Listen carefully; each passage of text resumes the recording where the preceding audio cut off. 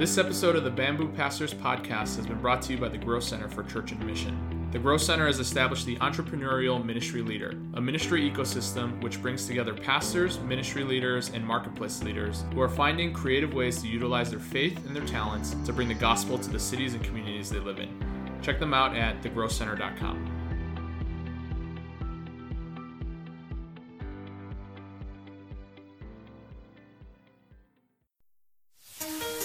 Welcome to the Bamboo Pastors Podcast, a podcast that explores the joys and challenges of being an English-speaking pastor in a Chinese church.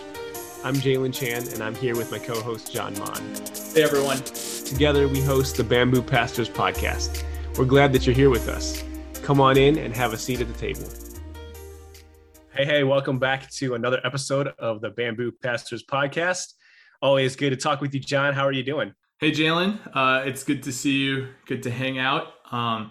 Yeah, it's been good. I've had a moderately busy week. Part of that is I am preparing to preach at another church in 2 Sundays. And so I'm excited for that opportunity. It'll be my first time guest speaking at a Bay Area church. And actually, even when I was in Chicago, the Chicago area, I did not guest speak very often. So it was a pretty rare occasion. You know, usually like you're so busy on Sundays, it's hard to get away. But I'm actually really looking forward to this chance. It's actually at the church of one of our previous guests. And so it'll be good to connect with them. And I'm speaking on the topic of worship. So I'm excited about that. But I have a very busy week next week with the conference and then a lake day with our church staff, kind of like a fun team building day. And so trying to get all that work done this week. So it's kind of been a busy week. But, you know, sometimes when you have rest and fun, you know, you got to work double the week before or the day before. So that's how it's been for me. What about you? How are things going? Yeah, you know, on the preaching note, so I'm doing a shorter mini series right now for our church on what is the church, talking about like just kind of reminding us what it means to be the church, especially as we're going on whatever it is, month 20 of this pandemic, just reminding us what it means to be God's people and how, you know, in spite of everything that's going on, how we should be gathering and how we can be gathering to continue being the church. And so I'm actually going to be talking about also some of the issues that the church faces right now. One of the things I think that's been concerning for all of us, I think, is this spiritual deconstruction. We've seen I think a lot of people who have kind of gone through this process of questioning their faith and even deconstructing the point of renouncing their faith or, you know, turning their back on the faith. So I want to address that for our church this weekend. And I'm looking forward to it, but I'm also, it's challenging because there are people who are close to me in my life who have gone through that process and who are not walking with Christ right now. And so it's kind of a painful, bittersweet process to kind of be preparing this sermon, thinking of those people. But on a happy note, also, we're celebrating our 5th child's 3rd birthday today. And Ooh. So I got a chance to spend the day with him. We went to 2 different parks in the neighborhood, went out for a cheeseburger and had a lot of fun. So John, you know him. He's probably got the most personality of our kids. He's just kind of crazy, but it was a lot of fun to hang out with him today and just spend some quality time with him. So it was a good day. Awesome. Happy birthday, JJ. It's kind of hilarious. I feel like this is not the first time that you've had one of the kids have a birthday specifically on the day we recorded. So yeah, it's just funny how it lined up this year for that. Yeah. So that series that you're doing though at your church, that sounds really interesting. And you know, I can sense the tension that you feel as you prepare for that message. I'm looking forward to checking out that message online. And as much as I'm ready for this pandemic to be over and sick of everything to do with online and live stream and all that, and I just want to go back to like in-person church only, I do think that one of the upsides of all these churches moving stuff to, you know, an online platform has been the ability for me to check out what my friends are doing and how they're preaching and what are they talking about? What is God speaking through them? And it's not something that we really could have done before this regularly. And so right. I am looking forward to that, checking your message out. I've been peeking in on different buddies kind of over the last year and a half or so.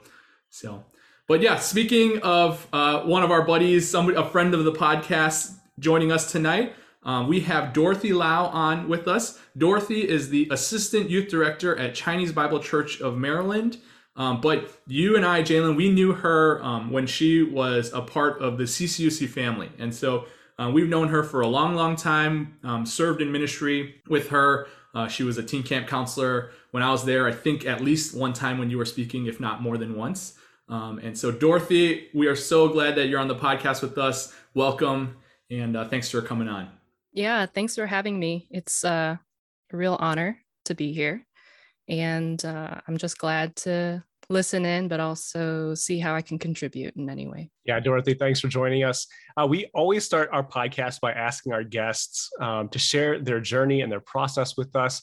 Can you share about your ministry journey, how God called you into ministry? Yeah, sure. So it was kind of a doozy, to be honest. As you noted earlier, having grown up in CCUC, I think there is such a unique experience being, at a church in Chinatown, and specifically the youth ministry at CCUC. It was all very formative. In fact, I felt inclined to enter the ministry ever since I was 16 years old. And I would say that there was quite a remarkable contribution given teen camp. But although in my earlier teenage years, there was a sort of like sensationalism to it, it became more clear through the years that God was preparing my life and my heart to serve him. So I would say that the decision, quote unquote, kind of came at my latter years in college, especially my senior year of college, when I attended the 2012 Urbana Missions Conference or Missions Convention. And it was then and there that I felt most inclined, most called and convicted to enter ministry. I didn't really know how that looked at the time. And I was scared to death because I was thinking, what would my parents say? How would my friends see me? And is this really what God wants me to do? But basically, from that point moving onward, I persisted and pursued what I felt God was really leading me towards. So I took a gap year after undergrad. I was working a couple of odd jobs, but I was involved in youth ministry, got involved with some internships and externships with CCUC. And I was also in seminary after that gap year. So I was in a 2-year program for spiritual formation and discipleship at Moody Theological Seminary. And then after 2 years almost of working in unrelated engineering and project management, then that's how I got connected with my current position in Maryland as working for the church, the Chinese Heritage Church, as the assistant youth director. Awesome. Yeah, I think just hearing your story and how it was a process and a journey of God calling you into ministry and using different places along the way to kind of refine that, that's just such an encouraging thing to hear. We were curious, or I was curious about what are some of the lessons that you've learned as you've transitioned from like a volunteer, intern, extern role at CCUC, this church in Chicago's Chinatown, and then have transitioned to now a role in Maryland and a staff role at that. It's like a different dynamic. So what have been some of the lessons you've learned? What's that experience been like for you? It's been different. I will definitely say that. For the most part, I think it helped that I was bivocational when I was at CCUC. So even while I was working a full-time job that wasn't ministry, I was still working part-time at CCUC and still doing youth and worship related matters. And when I then transitioned into this role here in Maryland, then it was kind of like coming full circle, but also like zoning in and being much more focused on my role in youth ministry rather than, having my mind and my time being so split. And probably some of the most almost basic, but super vital lessons which I've learned are that communication is so key. Secondly, it's important to appreciate and take care of our volunteers. But lastly, it's that boundaries are good and essential, because if there is no separation between like serving and a Sabbath, I think it's very easy for one to develop a sort of bitterness for how much they would be serving or how much they would be working and engaging, even for ministry, right? But sometimes too much of a good thing can become a bad thing when it becomes inherently prideful or destructive. But going back to the first two that I mentioned, that communication is key as the first one, my goodness, there's this, this thing that East Asian culture does where we speak kind of indirectly. And so instead of answering yes or no to that respective question, it's like a talking around point, or you say yes or no by stating something else, and you kind of have to read it between the lines. And I'm the type of person where, truth be told, sometimes it needs to be dumbed down and be so black and white. Like if I'm asking you, are you going to be here or not? Because I want to let someone into the building, I might receive a response saying, well, that person should have the code. And then I would email back and say, so is that a no? Right? Communication is so key. Not that I'm trying to be cheeky by any means, but I think I don't want to assume anything of anyone, and I want to be fair so that I'm not unintentionally putting on like a false impression of someone's motives or actions. So communication is key, especially in a trilingual church, and you all have experience with that, so need I say more? But secondly, to appreciate and take care of our volunteers. Another nuance, I guess, in the Chinese Heritage Church is there is a high value on knowledge and gifts, but sometimes we may be more concentrated on what a person has to offer and not necessarily on their heart and on their soul. So appreciating and taking care of our volunteers, it's like you're taking care of the whole person and not just caring about what they can contribute. I think in the time that you've already, just spent in ministry, those are important lessons to hold on to for the rest of ministry, and certainly just great reminders for all of us. You mentioned earlier that, growing up in the Chinese Heritage Church at Chinese Christian Union Church, those were formative years for you. What are some of the unique characteristics of the Chinese Heritage Youth Ministry have you found to be a blessing to you?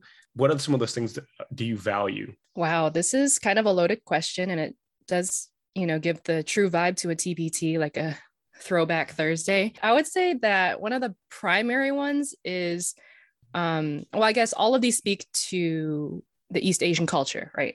Like, let's be real.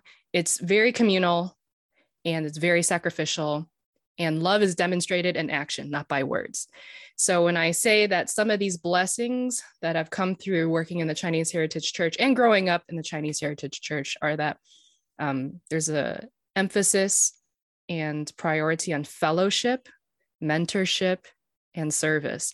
So why I say fellowship, it's because there's just a culture of hanging out and spending time together, right? But I think, growing up in the Chinese Heritage Church, or at least specifically at CCUC, there was always a space to be together. And whether it was more casual or it was deliberate, I think that really attributed to the sense of familial camaraderie, that you don't just see each other as, oh, they go to my youth group, or, oh, like my parents, and their parents are friends, but it's like, we are friends. We are brothers and sisters, specifically and particularly in the faith. So I think it's just creating those deliberate and spiritually infused spaces that we can invest in each other's Christian journeys. So that was fellowship. And then secondly, I think mentorship was a big blessing growing up, although it might not have always been programmatic or structured.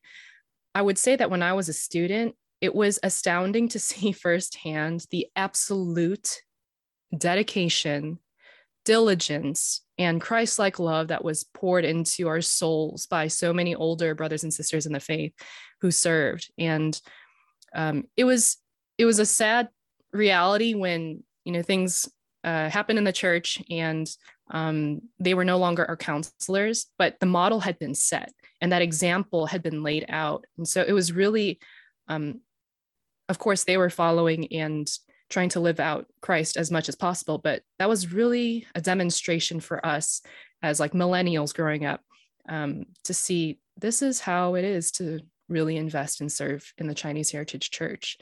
And that was really tremendous blessing, is mentorship and having those older role models. Actually, I remember Jalen, when I was like maybe in elementary school, technically you were the person who like first taught me guitar. I remember we were like sitting outside on the church steps, and like you and a ton of other high schoolers were like jamming out. Maybe it was like a week or so after teen camp, something like that.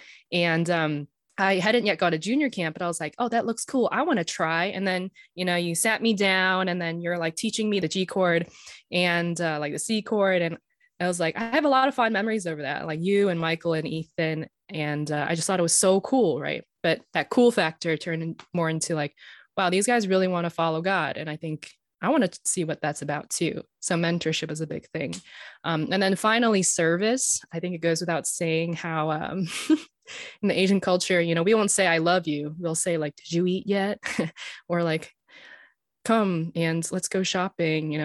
It's through demonstration, through hands. So I'd say that service was always a way to be involved. And the blessing of growing up in a Chinese heritage church and having service opportunities, like they are just everywhere, whether it was a homeless outreach, doing some kind of physical labor, like, hey, set up chairs and tables for Sunday school, or simply participating or helping to do scorekeeping in the sports ministry, like the Labor Day sports tournament in the past, summer camp, and students being able to get involved through like putting the whole thing together, student leadership teams, vacation Bible club or school, however they call it these days. And if it wasn't in Chinatown, there was always a plethora of churches around the Chicagoland with whom we could partner. So service, I would say, was so deeply ingrained into the Chinese Heritage Church, along with mentorship and fellowship. And those were probably the biggest blessings that I look back on and see, and how maybe this generation now might not get a lot of that.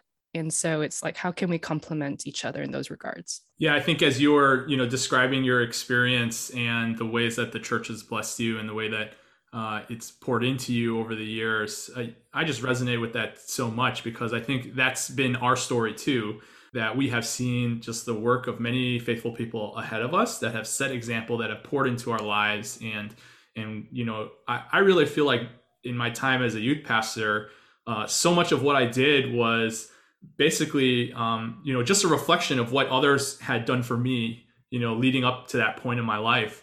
And so I know now that you are serving and leading a youth ministry and investing back into young people, that's just such a great way to see like this picture of generational transference from one generation to the next of people following Jesus. But in your role now that you're leading a youth ministry, mm-hmm. What are some of the joys or the things that bring you joy when it comes to working with young people in your church?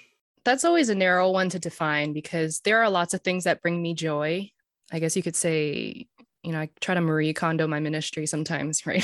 What does it spark in me? But the things that immediately come to mind are having the empathy to connect with these kids, because their current struggles often are what I went through when I was a student. And so it's so true that wisdom is gained from those periods of our lives that seem the most dark, but that the light really comes through because that light is Christ. And as I have gotten older and now I'm working with my current students and they're articulating some of their emotions or their struggles or their stresses, it brings me back to my pubescent years, think, oh, wow, I remember what it was like to be like that, and I don't miss it. But that empathy is still there. And it's a familiar dynamic, often between the first generation and second generation, or in other words, the immigrant parents and the American-born children, and navigating those relationships. Another thing that brings me joy, this is probably the purest one, not that the others are tainted, but witnessing kids to own their faith and to honor God in every part of their lives. And they just have so much earnestness and sincerity to do that, whether it's through their speech, through their actions, the friends that they make, the circles of influence in which they become involved. So there's really like that praise the Lord, like PTL moment when you see kids actually practice their faith. And in that, it develops into the spiritual fruit, right? I think it goes without saying, but I'll still say it, that we entrust to the Lord the seeds that have been planted, and that the time we put forth is always going to be worth it because God is continually cultivating that land. But then when you start to see that fruit and you start to notice the change and transformation in these students, there's like this sense of like, let's be real, it's like you feel validated or encouraged in your own ministry because you remember some moments where you were like griping with God, like, God, why am I doing this? Or God, how come like it has to be this hard? Or Lord, like, is this even making a difference? And so in a way, I do believe that those small pieces of fruit, whether they're, grandiose or somewhat modest, it's like God is kind of pushing us along and in a humble way saying, hey, look what happened. And, we look upon that. I look upon that in my students. And it does bring me joy, but also sometimes brings me tears of joy because it shows me in such a gracious way that where I may have doubted or may have had some discouragement, like even that little bit of fruit is really what props me up and reminds me how much the Lord is using every moment and every student in different ways for his glory and for his kingdom. And it's always humbling to me to look back and to look forward to see that ministry is not in vain because God works everything for his good for those who love him. Yeah, for sure. I think that, as you shared, that is one of the huge joys that we have as ministers, right? Is seeing God use us in spite of our weaknesses, in spite of our insufficiencies, and to see that he produces fruit with whatever we have to offer, and Mm-hmm. and at the same time, as you said too, there's times where God doesn't show us the fullness of that fruit being born in a way to keep us humble, right? Yep. So that we don't have a huge head. So that's definitely true, I think, in ministry. Oh, I was almost going to say, it's like thinking about growing an avocado. It takes like 7 years for that pit to become even like a tree of any sort. So it's like when you think about ministry, it's like trying to grow an avocado tree. It's going to take a long time and a lot of care and a lot of sunlight. So you better get the Son of God all up in there. Okay. That's good. Yeah. Let me ask you the flip question though. What are some of the challenges of serving youth in the Chinese Heritage Church? For sure, the ethnic church will almost always be more complicated than a typical Western Anglo-Saxon Protestant church. And I say that why? Because you have to deal with different variables or barriers one could consider, mostly the social, cultural, linguistic, but generational values and perspectives. It's not just a way that we see things, but it's also ministry through philosophy of ministry, rather. And youth ministry in a suburban context and in an urban context, although you have the same like ethnic group of people, the way that ministry may progress and be structured and geared towards a specific demographic or audience can be totally different. I'll speak more generally just so that it's like not too targeted, but youth ministry isn't just ministry to the kids. In an ethnic church, it's like the parents send the kids to the youth ministry in a partial percentage that they will get saved at the youth ministry. And what that kind of means is youth ministry isn't really happening in the home. And I think that's another challenge with youth ministry is that it should be wholesome and in a familial dynamic. It's not just at the church.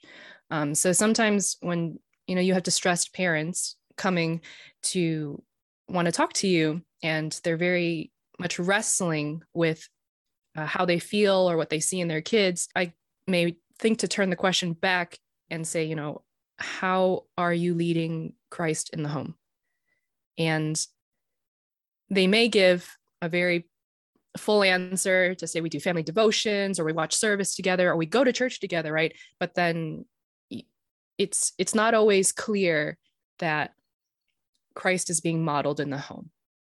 And so in a way, what that brings a challenge in youth ministry is such that there's so many nuances and everyone has a story as to what's going on in the home, but they don't necessarily talk about it outside of the home, even to the youth ministers.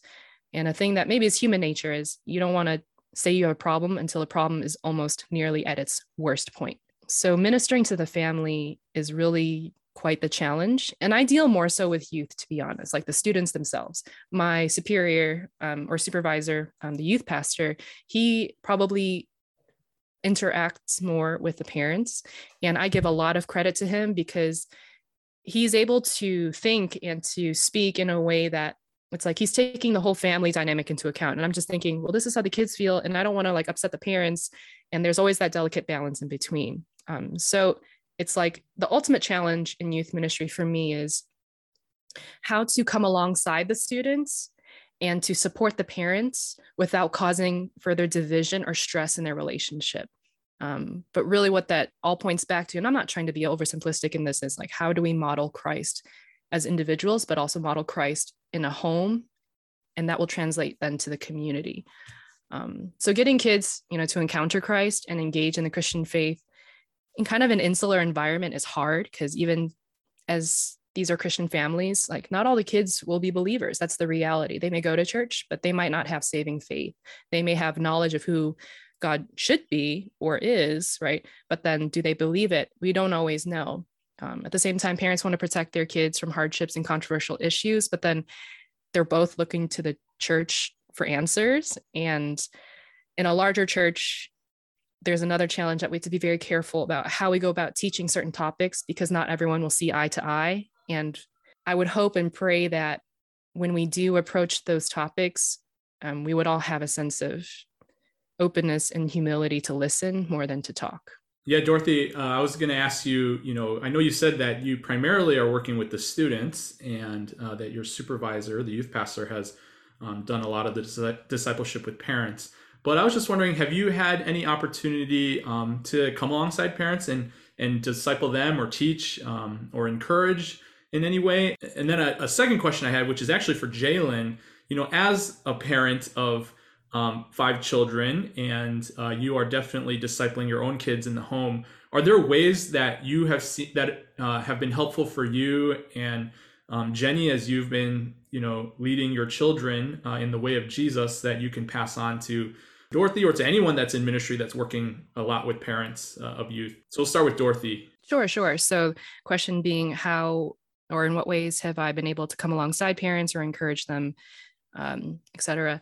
So I will say that thankfully, my youth volunteers are diverse, not necessarily ethnically. It's diverse in that there are different life stages. We have a college senior. We have maybe 3 or 4 young adults who are married or working professionals, or were married and or working professionals.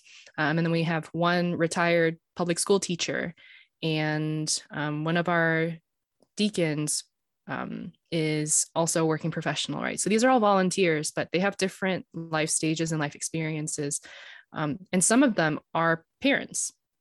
So I think there has been the very clear benefit and blessing that not only am I investing in them and they are investing in me as co-laborers in Christ, but I think there is that shared onus of the youth ministry. And while their families might not be experiencing the same types of struggles as other families, right, I'm able to connect with my volunteers who can connect with these other parents. And in a similar vein, there will be a few parents who may come to both me and the youth pastor to have an open discussion or a dialogue about what's going on in the home. I tend to be quiet in those meetings because, again, I try to listen more than I speak, because I'm not married and I'm also not a parent.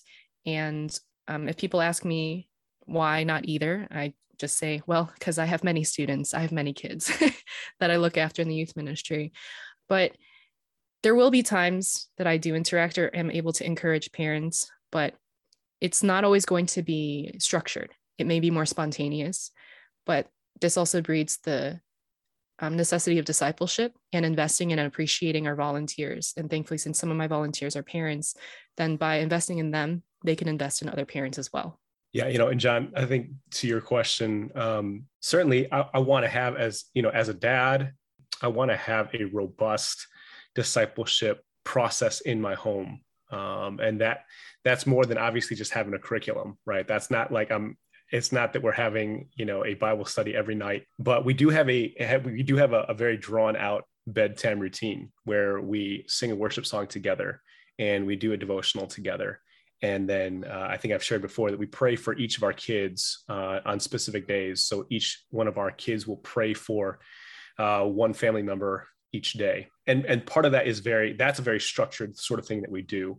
But in addition to that, Jenny and I make sure to have spiritual conversations regularly, right? And to make sure that our kids are seeing not just that we have this head knowledge about who Jesus is, but this experiential knowledge about Jesus, just in the way that he showed up in our lives, just the way that he's blessed us, how he's been walking with us through the different trials that we have. And I think for our kids to see that is so helpful. And I think for, what I would share with, our youth pastor, when we had a youth pastor, was I want you to come alongside that, right? I want you to partner with me in helping them not just fill their heads with, the head knowledge of our faith, but what does it really mean to walk in the faith? And, for my kids, I think that I want them to get truth, but also like have other voices who share that too, and I'll kind of jump into my little, so we send our kids to a Christian school. And I know that's not for everybody. That's, whatever God calls you to. There are some families that are called to homeschool. There's some families that are called to Christian school. Other kids are called to public school. God has a place for that. For me, I think what our family has prayed through and thought through is that we want to have our kids in a school with teachers who share the same biblical values that we do. This is a kind of the third prong of discipleship for us, right? We have our church, we have our school, and then we have our family, which the bulk of our discipleship happens in. But in those three areas, we want our kids to be fed the same consistent message about who Jesus is and about who God is. And so, I really do value what our church does in our youth ministry. But that's, our church is not the only place where our kids should be discipled. And so, I think certainly, Dorothy, you get that for sure. But, I'm hopeful that our youth pastors who are listening recognize that it's not all on you, right? The faith of each child, each student, it doesn't all fall on you. You're part of that process of discipleship that really should be happening in the home. And so, I'm grateful. I'm grateful that we have families that recognize that and understand that. And we want more of our families, right, to understand that, hey, as a parent, you are the primary discipler of your kids. So make sure that you're taking the steps to do that. I know for myself, just observing the way that you and Jenny have led your family, something that I really appreciate because I get to participate in this, is that you have invited your friends who follow Jesus to play a key role in being examples to your children. That in our fellowship, in our friendship, your kids are watching other people who are different from their parents, yet followers of Christ, watching their example of what it looks like to walk with Jesus. And that's so key. Like when I think back to my, time as a youth pastor, just when families would gather, and it wasn't just like the parents, though the parents have the primary responsibility, it's the parents' friends that have a huge amount of influence on the life and the spiritual development of especially teenagers, but I think even young children as well. And so that's so valuable to model, to continue to do. And, I think like churches that are able to figure out ways to do that in healthy ways. Oh yeah, for sure. That's really great. And, is going to have long-term impact on the next generation. And that's something that really matters to all three of us, for Jalen, you have a vested personal interest in the next generation walking with the Lord, and both Dorothy and I have, or currently are, working with young people. And so, my hope is that our listeners, as they are kind of wading through these different ideas, different issues, that they would be encouraged to continue to partner with parents and encourage the parents to really develop deep friendships with other followers of Jesus so that their children would benefit from that. Dorothy, kind of going back to you and your time leading the youth ministry at your church, I know that you have a deep love of worship, and not just a love of worship, but a love of Jesus that is expressed through worship. And so I was just wondering if there have been ways that you have been able to integrate that love of, expression through music into the ministry that you do at CBCM. It's kind of like inevitable for me to get involved with worship. Like, even though my job description states like I am the assistant youth director, it has nothing to do with worship in there directly. But when I first came onto the staff at CBCM, it was like the third or fourth week that I was there, and I was just helping out playing guitar. And then almost every weekend following, I was being scheduled. So I was like, this is okay, sure, I guess I'll help. But eventually it kind of built up into something more where not only was I helping on the team, but then I was starting to get more involved with the AV side of things, media ministry, and learning how, operating audio and Pro Presenter, and starting to help purchase equipment, right? So it kind of just went full blown in there, and also helped out with the Chinese missions convention, at least the East Coast branch of it. And then I led for my church almost all throughout COVID, and when we were pre-recording services. So I think getting involved in the musical worship ministry, it's definitely, a love and a passion of mine, because there's just such a special way to connect with the Lord, and letting a melody be like the front line for it. Recently, I've been more invested, reasonably so, in the youth worship team, which actually, as of like September, it just doubled in size. So we went from like 6 or 7 kids to like 12 to 15 kids. Some of them are not in planning center yet, but I mean, it's just seeing their eagerness to serve, to get involved, is really encouraging. And it reminds me of, when I was a student at CCUC and helping out with Kingdom Seekers. And although at the time I was like the only female worship team member for a long time, actually this team is like 2/3 girls too. But worship is just so integral now to the youth culture. And we have like 3 or 4 orchestral instrument players. So I guess, being an orchestra is kind of like a cool thing around here.